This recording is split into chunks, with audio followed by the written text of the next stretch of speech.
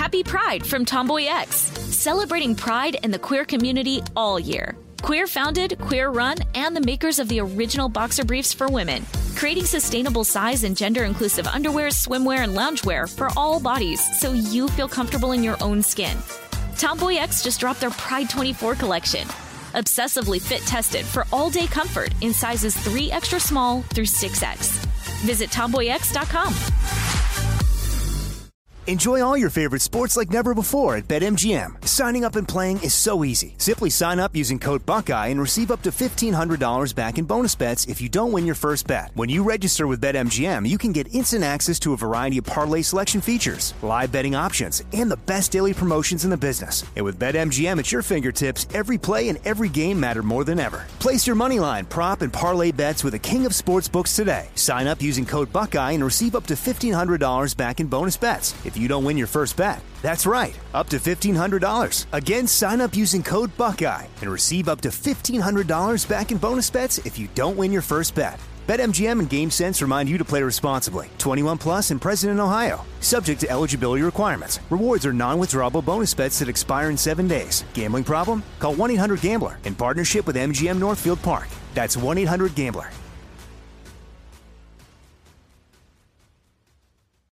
As important as choosing the right destination when traveling is choosing the right travel partner. Gene Fodor. Gene, was good. But be careful, because the worst trips result when two partners have two different agendas. The CIA really need your help, Gene. Freeze, Americano. Gene, run!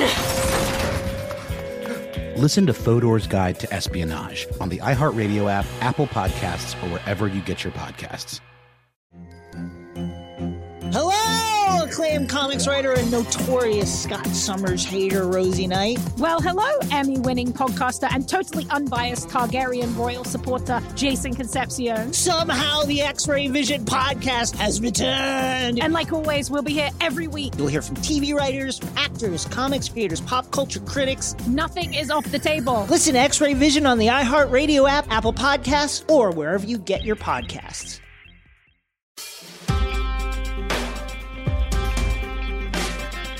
You know what I think? It's time to do a podcast. All right, I did it, Sophie. Congrats.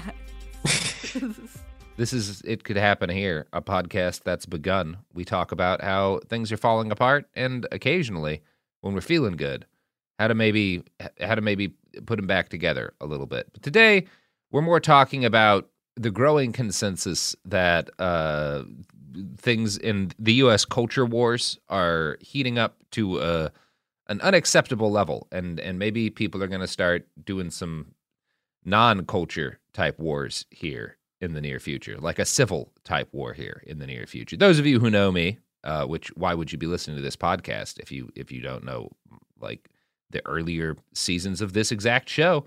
Know that I talk a lot about the potential of a mass civil conflict in the United States. I've been kind of trying to warn about it for a while. And today we're going to do an episode about some of the more mainstream sources that have started to kind of accept this as a possibility and get concerned about it. Garrison, you've presented us with 3 articles, one from NBC News, one from The Independent, and one from the Brookings Institute, all kind of fiddling around this idea that certain unnamed journalists have spent years discussing. So yeah, we're gonna get into it, Garrison. Yeah.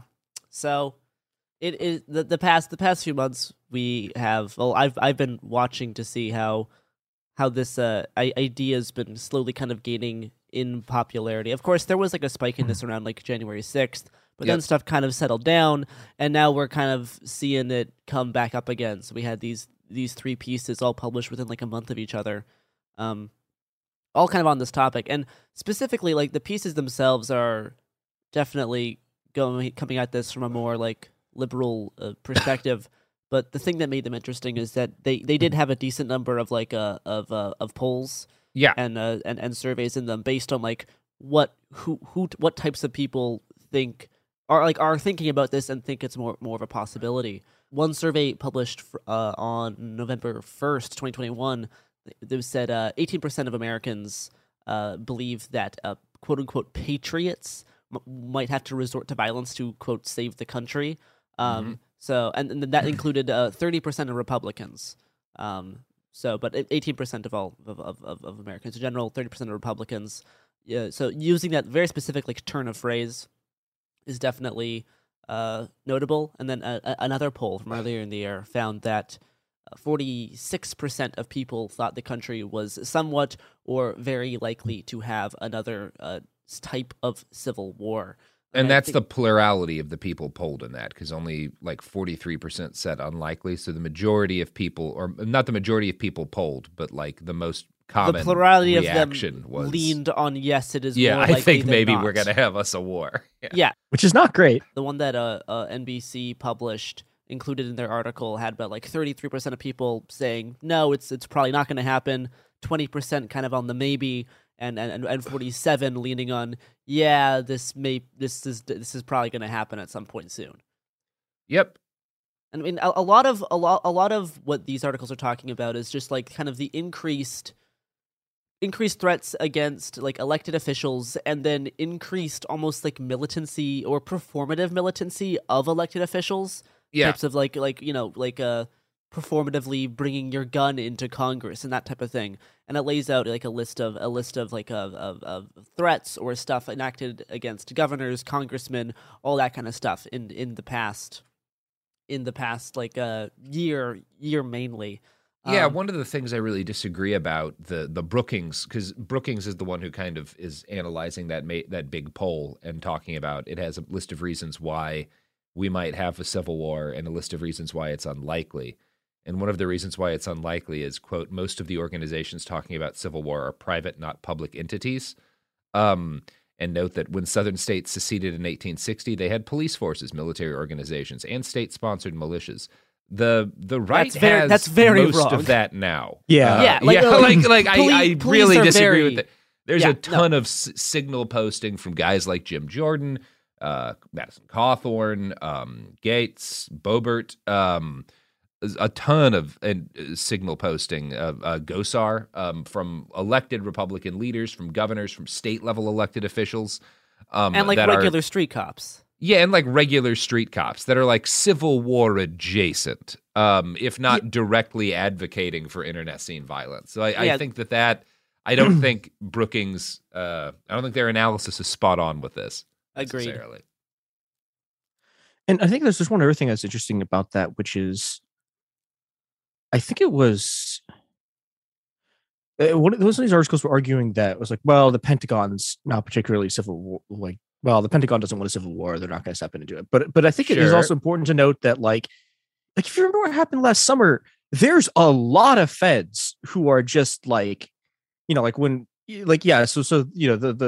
army kind of doesn't want Trump to send the army against protesters, but Bortak, for example, 100% was just absolutely hyped up to just absolutely just go disappear a bunch of people, and they were very excited about that possibility. Yeah, they love this stuff, and it's I don't know. No, yeah, the notion that it's less likely because it doesn't have formal police backing is really silly, because if you spend any time monitoring these type of militia groups, you know that a good portion of them are also members of some type of law enforcement or have family connections to members of law enforcement. Guard, there have been a bunch of cases of weapons being stolen from forts, particularly in the West Coast right now. There's a ton of connections to and a ton of members in common. It's at the Capitol riot, there were 30-something active duty police officers involved. To say that there's not direct connections with law enforcement is nonsense. And it's true that our military leadership remains pretty much apolitical and very committed to being apolitical, in the sense that within the U.S. partisan context, right? They don't come in to prop up the Democrats or the Republicans, and I don't think that's immediately likely. But police forces in the United States are extremely politicized and have more than enough power to carry out a counterinsurgency campaign nationwide. And as long as the U.S. military didn't step in, and why would they? The cops are willing and able to do the civil warring for the government. Why do you think they have all those tanks? So yeah, like there is a lot of backing, at least performatively, among certain types of like right wing politicians and of course police. But I think a lot of what the politicians are trying to do is more like encourage regular folks or people in like civilian militias to just start doing violence against other elected leaders. That seems to be kind of like Boebert and those types aren't they're not like telling police to go do this. They're speaking to like regular people. Yeah. And I think one decent point the NBC piece actually puts out, it says all of this kind of like divisive and more violent rhetoric and behavior displayed by and towards some of our elected officials does not necessarily mean another like civil war in terms of like a military contest between states. It just does not mean that it's inevitable or even probable. A more likely scenario is a turbulent era of civil disturbances, armed confrontations, standoffs, threats, assassination attempts, and other acts of political violence. In other words, one that's a lot like the last 200 years of American history, which I feel like, yeah, in terms of the likelihood of there being like a more formally declared kind of conflict versus just with tanks and shit, yeah, versus just like increasingly normalizing extreme violence against quote unquote fellow countrymen, I think is like we are going to be more likely to be just moving in that direction slowly, and at the point when there's like frequent enough exchanges of fire, that's when we say, yeah, we're basically in a civil war. We're just not calling it that. Yeah. Which is, that's the points that you, Robert, have made a lot in the in the past. Yeah, I mean, and there's I think a lot of this is just a failure of kind of imagination and ability to accept from a group like Brookings, who I know has paid some attention to the Syrian civil war, that like civil conflicts in the United States or in the 21st century often don't, like, there's no clear regional split. Like, you look at a lot of what was happening in Syria, you had cities divided up by neighborhoods between like who was in charge. That's very much what we see here. And you do see like clear regional split between urban and rural divides. And it's not like they say within specific states, but like I would say it's very specific in limited states that don't have huge urban rural divides. Yeah. Like that is the norm everywhere in this country that I've been. Maybe it's different in fucking Vermont or New Hampshire, but I don't trust those places.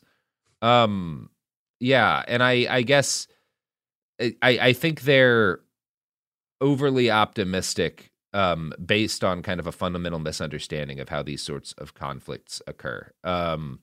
That said, I don't know. Like it's one of those things. I think the number one thing you should be looking at in terms of whether or not a civil war is likely is the number of people who respond in polls with things like, yes, I think we need to use violence to restore the nation or whatever.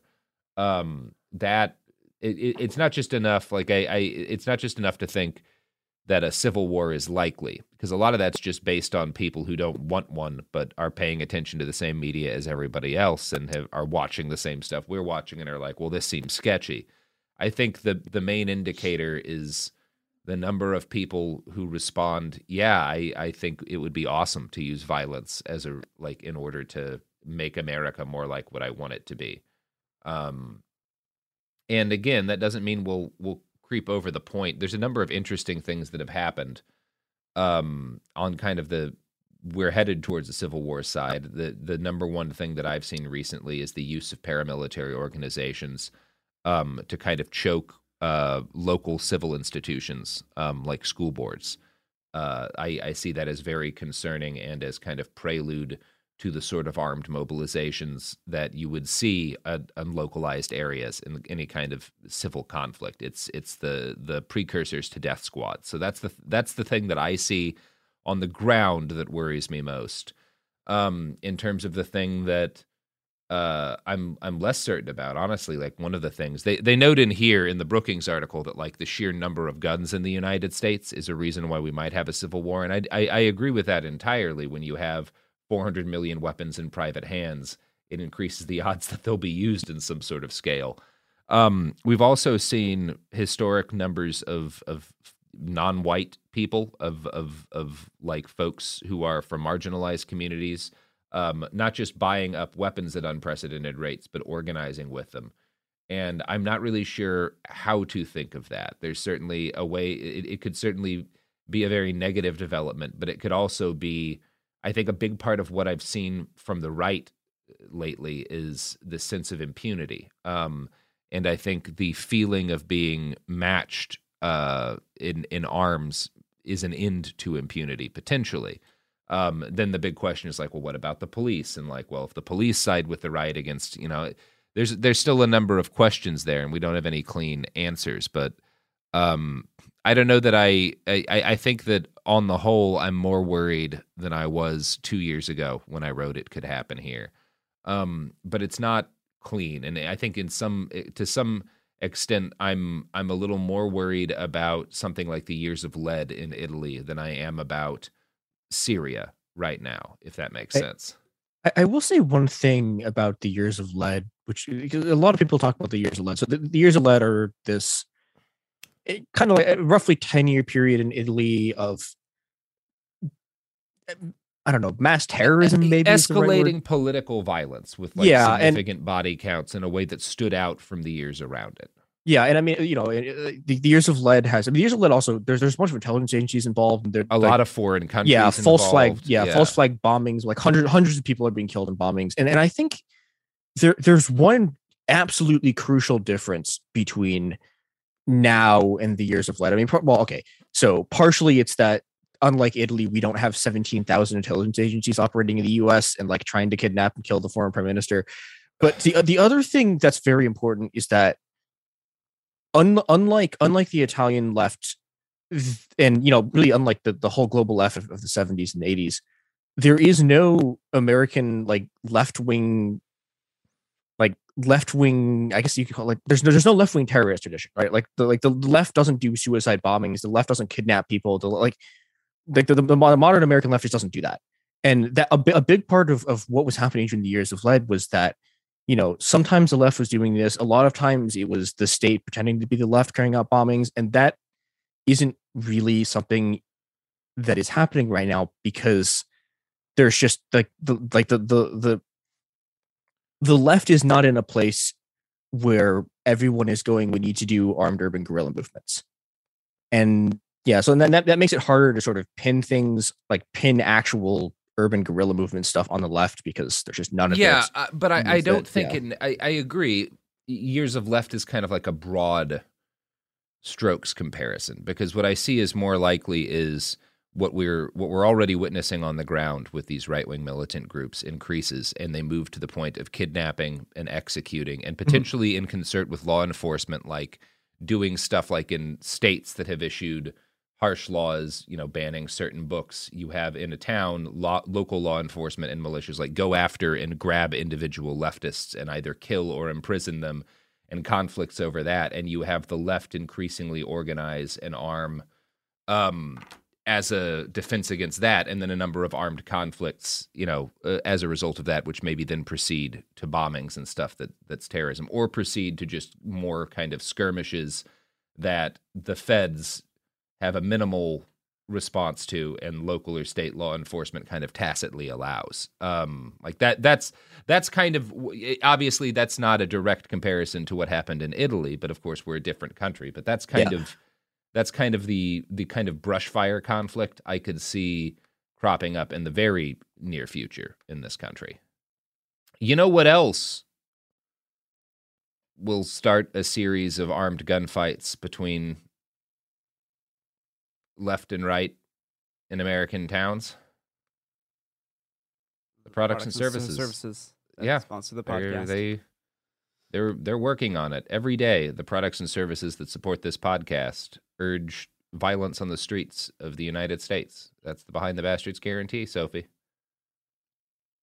We're not doing Behind the Bastards. What show are we? Who are we? Anyway, here's ads.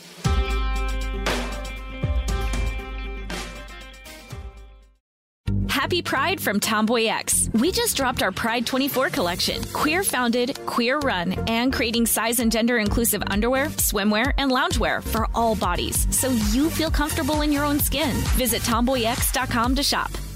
Enjoy all your favorite sports like never before at BetMGM. Signing up and playing is so easy. Simply sign up using code Buckeye and receive up to $1,500 back in bonus bets if you don't win your first bet. When you register with BetMGM, you can get instant access to a variety of parlay selection features, live betting options, and the best daily promotions in the business. And with BetMGM at your fingertips, every play and every game matter more than ever. Place your moneyline, prop, and parlay bets with the king of sportsbooks today. Sign up using code Buckeye and receive up to $1,500 back in bonus bets if you don't win your first bet. That's right, up to $1,500. Again, sign up using code Buckeye and receive up to $1,500 back in bonus bets if you don't win your first bet. BetMGM and GameSense remind you to play responsibly. 21 plus and present in Ohio. Subject to eligibility requirements. Rewards are non-withdrawable bonus bets that expire in 7 days. Gambling problem? Call 1-800-GAMBLER in partnership with MGM Northfield Park. That's 1-800-GAMBLER.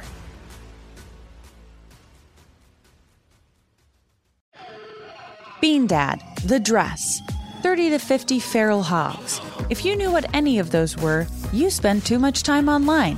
And hey, I do too. 16th Minute of Fame is a new weekly podcast hosted by me, Jamie Loftus, where every week I take a closer look at an internet character of the day. Who were they? What made them so notorious? Why did the internet choose them? And what does a person do when they're suddenly confronted with more attention than the human psyche can handle? I'll be talking to internet historians, experts, and yes, the main characters themselves to get a fuller picture. Because I think that even outside individual experiences, a character of the day tells us something about how the internet worked at that time, and how the attention economy developed into the freaky three-headed dragon it is today. Together, we probably won't be able to properly log out, but we can take a walk down scary internet memory lane and see one day a little more clearly. Listen to 16th Minute of Fame on the iHeartRadio app, Apple Podcasts, or wherever you get your podcasts.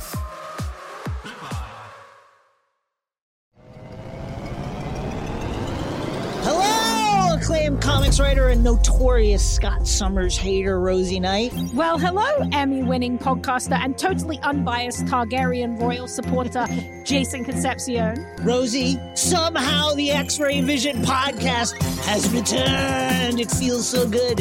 It does. And like always, we'll be here every week covering the wide world of TV, movies, comics, and geek culture. That's right.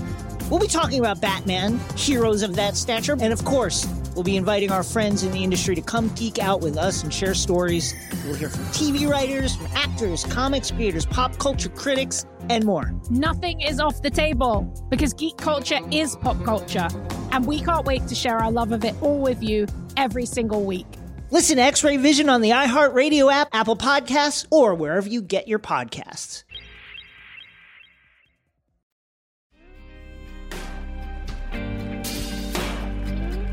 All right. Oh, my gosh. We're back. Yeah, what a great ad. I really nailed that transition. Just absolutely banged So it. the next thing that I want to talk about, something that I think has some backing behind it, and something that I think is kind of more silly, is that one of the reasons that this NBC piece by what's his name, Brian Michael Jenkins Jesus made Christ. is he says one of the reasons that we're kind of getting more okay with killing or hurting our neighbors essentially is quote, Americans do fewer things together. Church attendance is declining. Membership in civic organizations and lodges has been decreasing for decades. PTA membership has dropped by nearly half from what it was in 1960s. Bowling leagues have almost disappeared, and a shared national experience of military service disintegrated with the abolition of conscription in 1973. Meanwhile, self-proclaimed citizen militias, driven mainly by far-right conspiracy theories, have surged since 2008, especially in the past 5 years. So, he is wrong, but yes, militias have risen, but is that due to bowling leagues? Yeah, I don't think it's due to a drop in bowling leagues. I think it's due to the fact that all these guys are terminally online now, and we're watching Fox News for 20 years before that. That is the thing, is that, like, I don't think this guy, Brian Michael Jenkins, understands how the internet intersects with extremism. Because he's doing this from a very, like, he's acting like we're still in the 70s. And he like that's not how the world works and how like people spend their time. No, people aren't doing bowling leagues, but yeah, a whole bunch of young men are spending and you know, middle-aged men are spending time online, whether that be Discord in a terrorist group chat or that be a Facebook group that's for a militia. And that's where that socialization is happening. And because the internet rewards extremism and the hottest take, it's moving in that direction, even with people who would ordinarily just have historically in the past joined bowling leagues, I guess. But I don't know. It's correlation doesn't equal causation shit. It's, wow, less people are in bowling leagues and going to church, and militias have grown wildly. One must cause the other. And it's like, well, no, they're both of those things may have some causes in common. There may be similar factors that are driving both of those things, but they are not caused, like they don't one doesn't necessarily cause the other. Well, and if you like, again, the smart person version of this would be to say, hey, people are doing less things together out in the world. People are reporting, because you can find statistic backup for this. People seem to be lonelier than ever. People are more depressed than ever. Suicide rates have risen. And while this is happening, militias and extremist groups have grown. Perhaps there's something about these organizations that makes them particularly attractive when folks are vulnerable due to these things. And like, let's look at, you know, the failure of our political system to confront these issues further feeds into the desire among some chunk of the populace for some sort of nihilistic cleansing violence. And again, pieces of all the pieces of this article could be reassembled into something with some insight, but I don't think Brian Michael Jenkins has much. I think there's also an interesting thing to note here about, because so the last thing he talks about this is the thing that formed the common sort of national identity was shared universal military service, and it's like, okay, the reason shared universal military service went away was that everyone kept literally just blowing their officers up in Vietnam, like that. And you know, if you want to talk about like incredibly high levels of political polarization and like mass violence between Americans, I mean, the army basically fighting a civil war against itself in Vietnam is, you know, an enormously important part of this. And then simultaneously, the sort of right-wing vets returning home and, you know, going Louis Beam and stuff like that. That, you know, he's relying on this kind of mythos of this. Oh, there was a time when America, you know, it's basically make America great again, but sort of like that's the thing, is that this type Yeah. of rhetoric is actually very similar to like the return to tradition stuff, being like the solution to our extremism is we need to be going to church again, being part of civil organizations, joining bowling leagues, and conscripted military service. That's like that is just the same. That is very similar to like the Make America Great Again, return to tradition sect, because those are also their goals, except that they're just willing to use violence to achieve those goals, whereas this guy just wants people to start doing that again, I guess. I don't know, like in terms of like military service not leading to extremism, I mean, like Oklahoma City bombing, I don't really. There is other stuff going on there, but like in terms of that being like an example, it is very silly, because a lot of the guys, even inside, you know, our current like 3%ers and stuff, a lot of them have former military service. Yeah. Mm-hmm. So that, I mean, but like, yeah, citizen militias in terms of gaining popularity, but specifically due to kind of overall distrust of the federal government and the type of socialization that being online too much results in, has grown the militia movement a lot. And I just don't see how bowling is going to solve that issue in terms of how do we get people to trust the federal government. Could solve that issue, Garrison, but you've never watched The Big Lebowski, so you wouldn't understand it. I've not watched The Big Lebowski, so I'm kind of done with the NBC piece. I know there was some. Fuck you, Brian Michael Jenkins. The other thing on the Brookings thing that I have a decent issue with is that one of the reasons they give for, and this is actually something that Brian Michael Jenkins also brings up in the NBC piece, is that one of the reasons why they believe the Civil War is not as inevitable is because there is no clear regional split, like a North-South divide, and they, for some reason, think this means that there is less likely to be civil conflict. They recognize there is an urban-rural divide in most states, but because there is no large kind of obvious north-south divide, they think this is going to make a civil war less likely.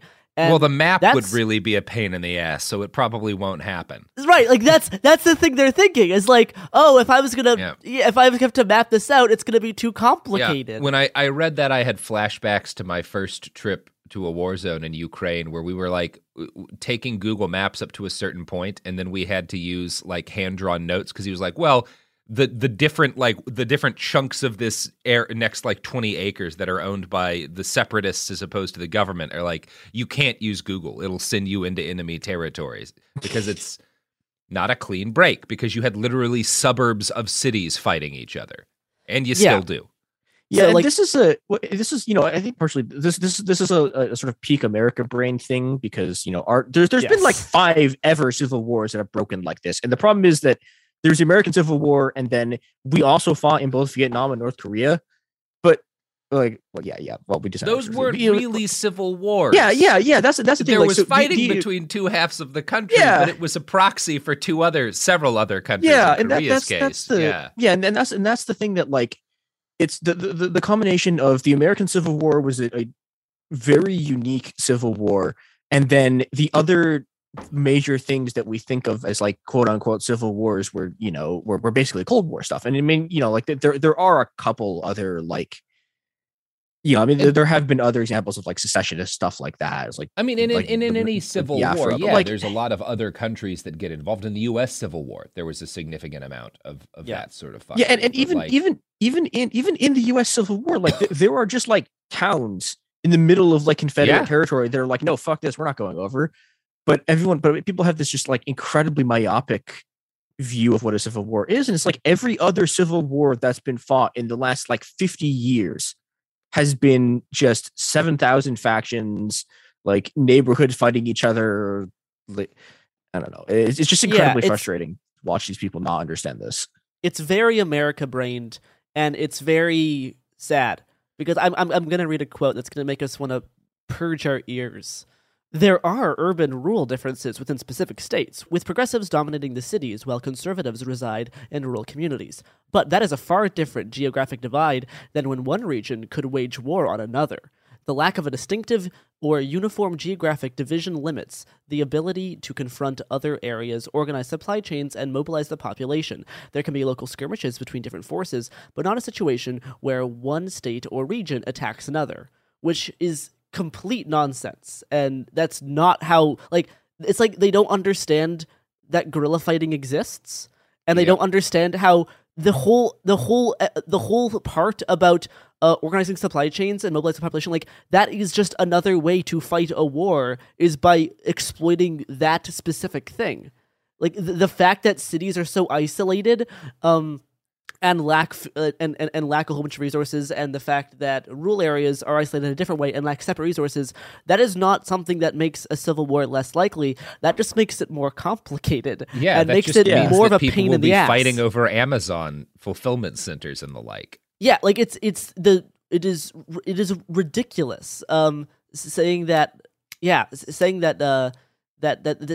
far different from a geographic divide that one region could wage war on another. It's like that. No, you're just saying something that is just completely wrong, and like you have not studied any type of like urban conflict whatsoever.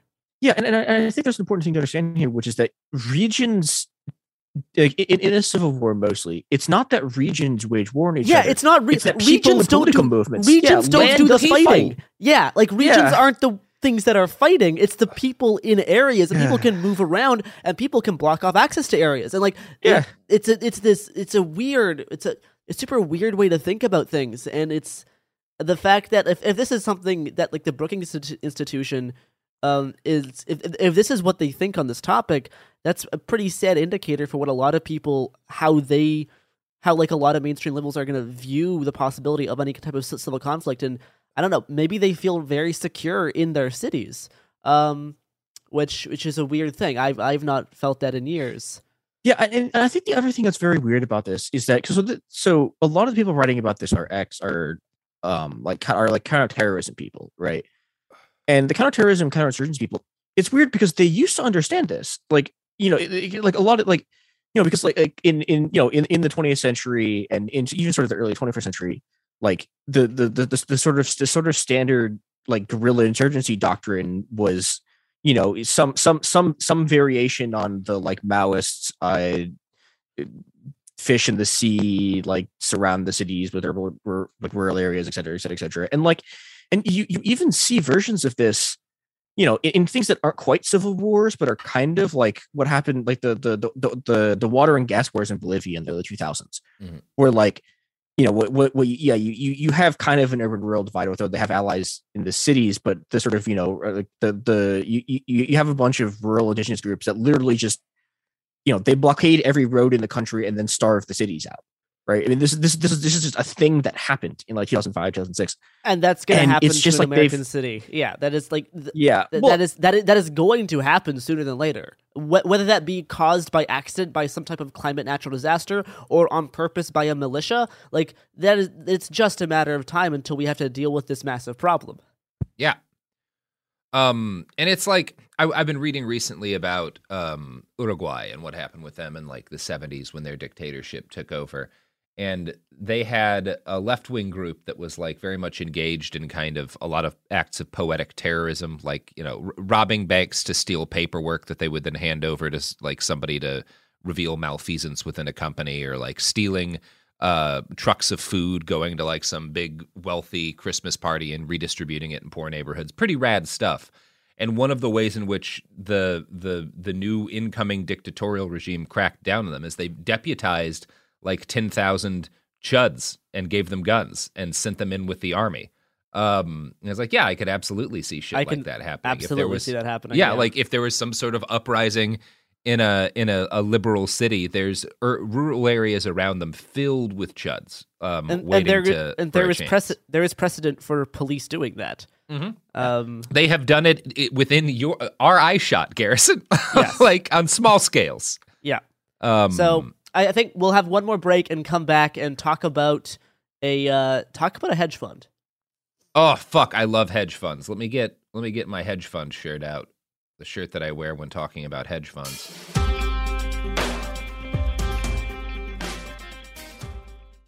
Happy Pride from Tomboy X. We just dropped our Pride 24 collection. Queer founded, queer run, and creating size and gender inclusive underwear, swimwear, and loungewear for all bodies, so you feel comfortable in your own skin. Visit tomboyx.com to shop. Enjoy all your favorite sports like never before at BetMGM. Signing up and playing is so easy. Simply sign up using code Buckeye and receive up to $1,500 back in bonus bets if you don't win your first bet. When you register with BetMGM, you can get instant access to a variety of parlay selection features, live betting options, and the best daily promotions in the business. And with BetMGM at your fingertips, every play and every game matter more than ever. Place your moneyline, prop, and parlay bets with the king of sportsbooks today. Sign up using code Buckeye and receive up to $1,500 back in bonus bets if you don't win your first bet. That's right, up to $1,500. Again, sign up using code Buckeye and receive up to $1,500 back in bonus bets if you don't win your first bet. BetMGM and GameSense remind you to play responsibly. 21 plus and present in Ohio. Subject to eligibility requirements. Rewards are non-withdrawable bonus bets that expire in 7 days. Gambling problem? Call 1-800-GAMBLER in partnership with MGM Northfield Park. That's 1-800-GAMBLER.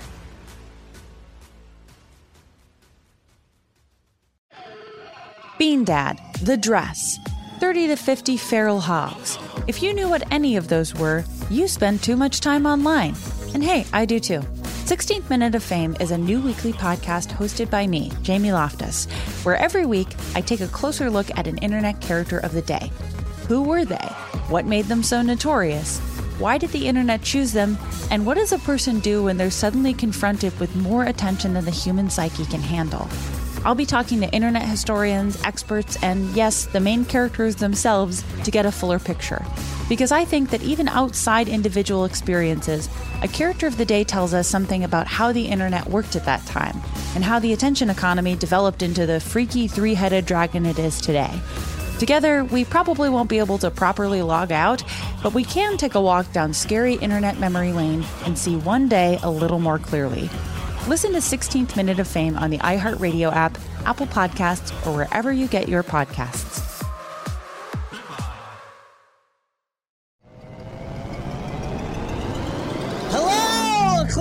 Comics writer and notorious Scott Summers hater, Rosie Knight. Well, hello, Emmy-winning podcaster and totally unbiased Targaryen royal supporter, Jason Concepcion. Rosie, somehow the X-Ray Vision podcast has returned. It feels so good. It does. And like always, we'll be here every week covering the wide world of TV, movies, comics, and geek culture. That's right. We'll be talking about Batman, heroes of that stature, and of course, we'll be inviting our friends in the industry to come geek out with us and share stories. We'll hear from TV writers, from actors, comics creators, pop culture critics, and more. Nothing is off the table because geek culture is pop culture, and we can't wait to share our love of it all with you every single week. Listen to X-Ray Vision on the iHeartRadio app, Apple Podcasts, or wherever you get your podcasts.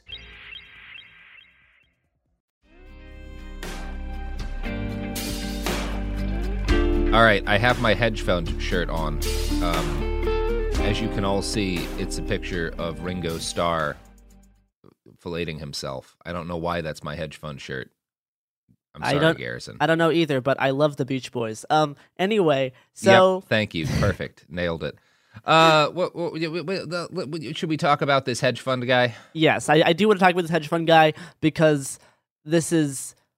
When someone with this much money is talking about this, one, just for fun, right? He's doing this just for shits and giggles. Funsies. Yeah, he's doing it for shits and giggles. And he wrote a book kind of on this topic, and he proposed one solution. He came up with one thing that'll prevent us from entering a civil war, which shows how smart these hedge fund people are. Yeah. But first, Chris would love to...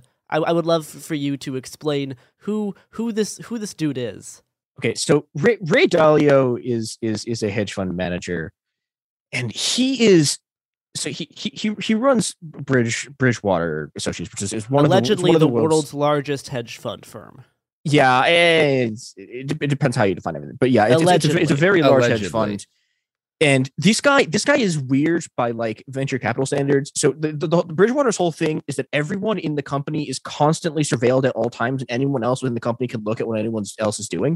It's supposed to be this like, it's like total transparency. And what it actually means again is that like you can look at like fucking what any of your colleagues like also working at this place is doing just fucking at their day job. You can see all their records. You can see everything they're looking at. And the other thing that he's known for is that he doesn't trust anyone else to like run the hedge fund after he retires or dies. So he's trying to build like a cybernetic version of his brain to keep running the hedge fund. The like other hedge fund weirdos think this guy is fucking wild. And he's a time, and he runs one of the world's largest hedge funds. It's great. It's amazing and good. We give these people this much money to control. So I will say, when it comes to his actual analysis of like whether or not it's likely, I don't particularly disagree with anything. Yes. Yes. It's broadly reasonable. Yeah. Looking. Yeah. For one, he's just doing this because he thinks it's fun. He has enough money. He's going to survive whatever. But yeah, he's also, I mean, part of why this is fairly credible is if you're good at this, it means that you have one actual talent, which is judging risk. Yeah. And I think he's probably pretty good at judging risk. Yeah, so he said that he believes there's like a high likelihood that a civil war or something resembling it will break out within the decade. 30% is the number he gives. It's the number he gives, and then he let's see. Yeah, he said there's also he gave a quote that he says it's we're in a high risk position right now. And yeah, he talks about the different kind of reasons why he believes so in this book, most of which are like pretty reasonable in terms of like in terms of like looking at a population and how the various like polarization between politics and culture and all this kind of stuff. But the solution that he gives to this is that we should make a formal judgment for quote-unquote close elections and have the losers respect the outcomes. And then once that happens, the order is going to be like restored and respected, and then we will avert a civil war. So he thinks that a civil war will probably be like enacted by some type of election dispute, which that is actually very reasonable. in terms of what happened in our last election. If there's if there's a big election dispute, that could absolutely spark some type of conflict.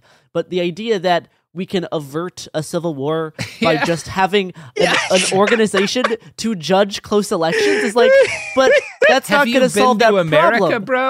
Like that's not going to. If you do that, that's not going to solve the close election problem. That doesn't. Even if you do it, that won't be a solution. And I will say, like, as I'm saying, credit where minor credit is due. Ray Dalio is in fact right that the difference between 2000, which is when the last time someone actually literally stole an election happened, where Bush openly rigs the election. It's incredibly obvious. There's like 6 ways he does this. Everyone knows it's happening, and the reaction is everyone just kind of shrugs because they're like, "Oh, the Supreme Court's legitimate." Compared to both 2016 and 2020, which there's been an actual break there. It's just that I don't know. Maybe I think it's almost just like a lib brain thing where it's like you think that if you have an institution that sets down rules, this will make everything okay because everyone will obey it, and that's just not where we are anymore. Yeah, I mean, there was just a poll that came out recently that showed like Americans' trust in the military has fallen to its lowest level ever registered, and like that was kind of the one thing left that most people felt positively about. Not to say that that's even a good thing, but just like there is such a complete fucking lack of faith in institutions across the spectrum in the United States that it's like how. Unless you're hiring, I don't know, I would say Tom Hanks, but Tom Hanks has even gotten politicized. Even he's been politicized. He believes in viruses. So, there's no one they could pick to do this job that people would feel good about. If they, I'm sure if they brought Mr. Rogers back from the dead, half the country would call him a cuck. So I don't know I don't know who Dalio thinks is going to like get everybody on board. So. Maybe Danny DeVito. Danny DeVito might be able to do it. Well, I think if we put all of our hope in Danny DeVito, that is a better solution than what any of these articles have put out. It beats the Supreme Court. it beats every other quote unquote solution. Beats the shit out of the Supreme Court. That these articles have posited.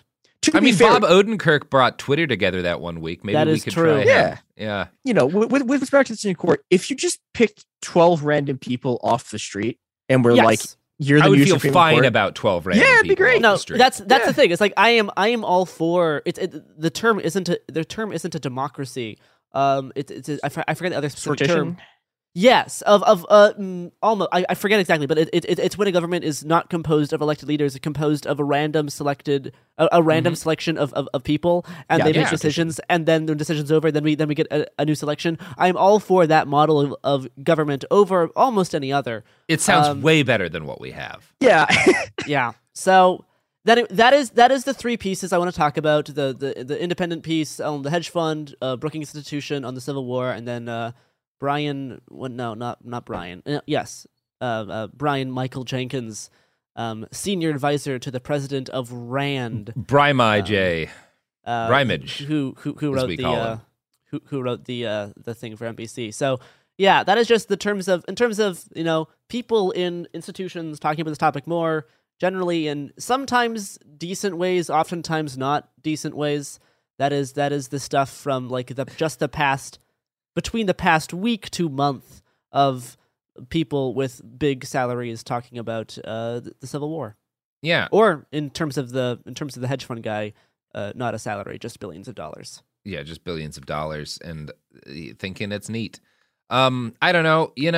Every time one of these comes out, I get tagged by a bunch of people, saying like, "Robert, it's the thing you were talking about. Other people are talking about it," and I don't know. I don't like that this is the thing other people are talking about that I've been talking about, as opposed to mass Zeppelin transit or something more fun. Yeah, these people could dedicate their resources to something more manageable for them, and because they don't have a good grasp, especially the Brian Michael Jenkins guy has no grasp on how extremism works. No. And it would be better if they dedicate their resources to something else, but this is the world we live in.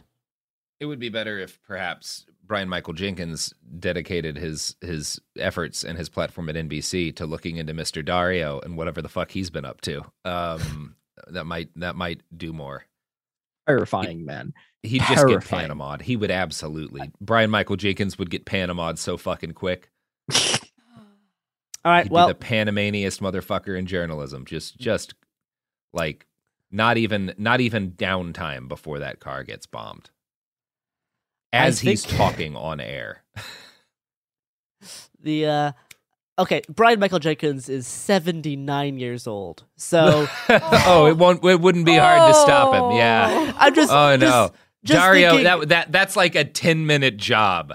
I'm just thinking, like, Brian Michael Jenkins, he's quote unquote an American expert on terrorism and transportation security with 4 decades of analysis. I'm like, this is why he doesn't understand modern extremism. It's because he's still thinking in the 70s mode. That's I'm sure 90% of his thoughts on terrorism are just him rehashing opinions about like Hezbollah in the 80s. Yeah, all of his stuff is super dated. So that's right. I said that previously, is that he still views terrorism as it was in the 70s, and this is why. So that's great guy. That's cool. him. Anyway, that wraps up our show. Watch out for the one Brian Michael Jenkins prediction I do think will happen is that there's a decent chance we might be back in assassination territory, because it has been a long time since that has happened. It has been a hot minute. And definite Also, decrease in bowling leagues. Well, it keeps happening in the UK. Yeah, I was meaning specifically in America. Well, that's what I'm saying. Is like we're not that far away from them in terms of like things happening. Yeah. So I'm kind of surprised it hasn't. I think it's probably just because maybe American legislators are all much more concerned about assassination because guns. So people like our elected leaders take more precautions than British ones did. I don't know. Maybe. I don't know either. Well, speaking of assassinations, you can follow us on Twitter and Instagram at HappenHerePod and Cool Zone Media. Mm-hmm. If we go missing, it was Ray Dalio. If we go missing, it was Ray Dalio. Yeah. Goodbye, everybody.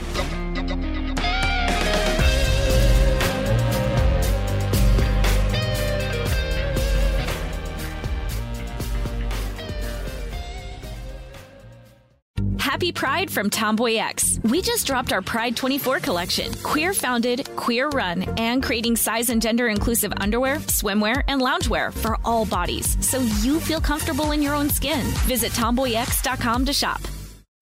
As important as choosing the right destination when traveling is choosing the right travel partner. Gene Fodor. Gene, was good.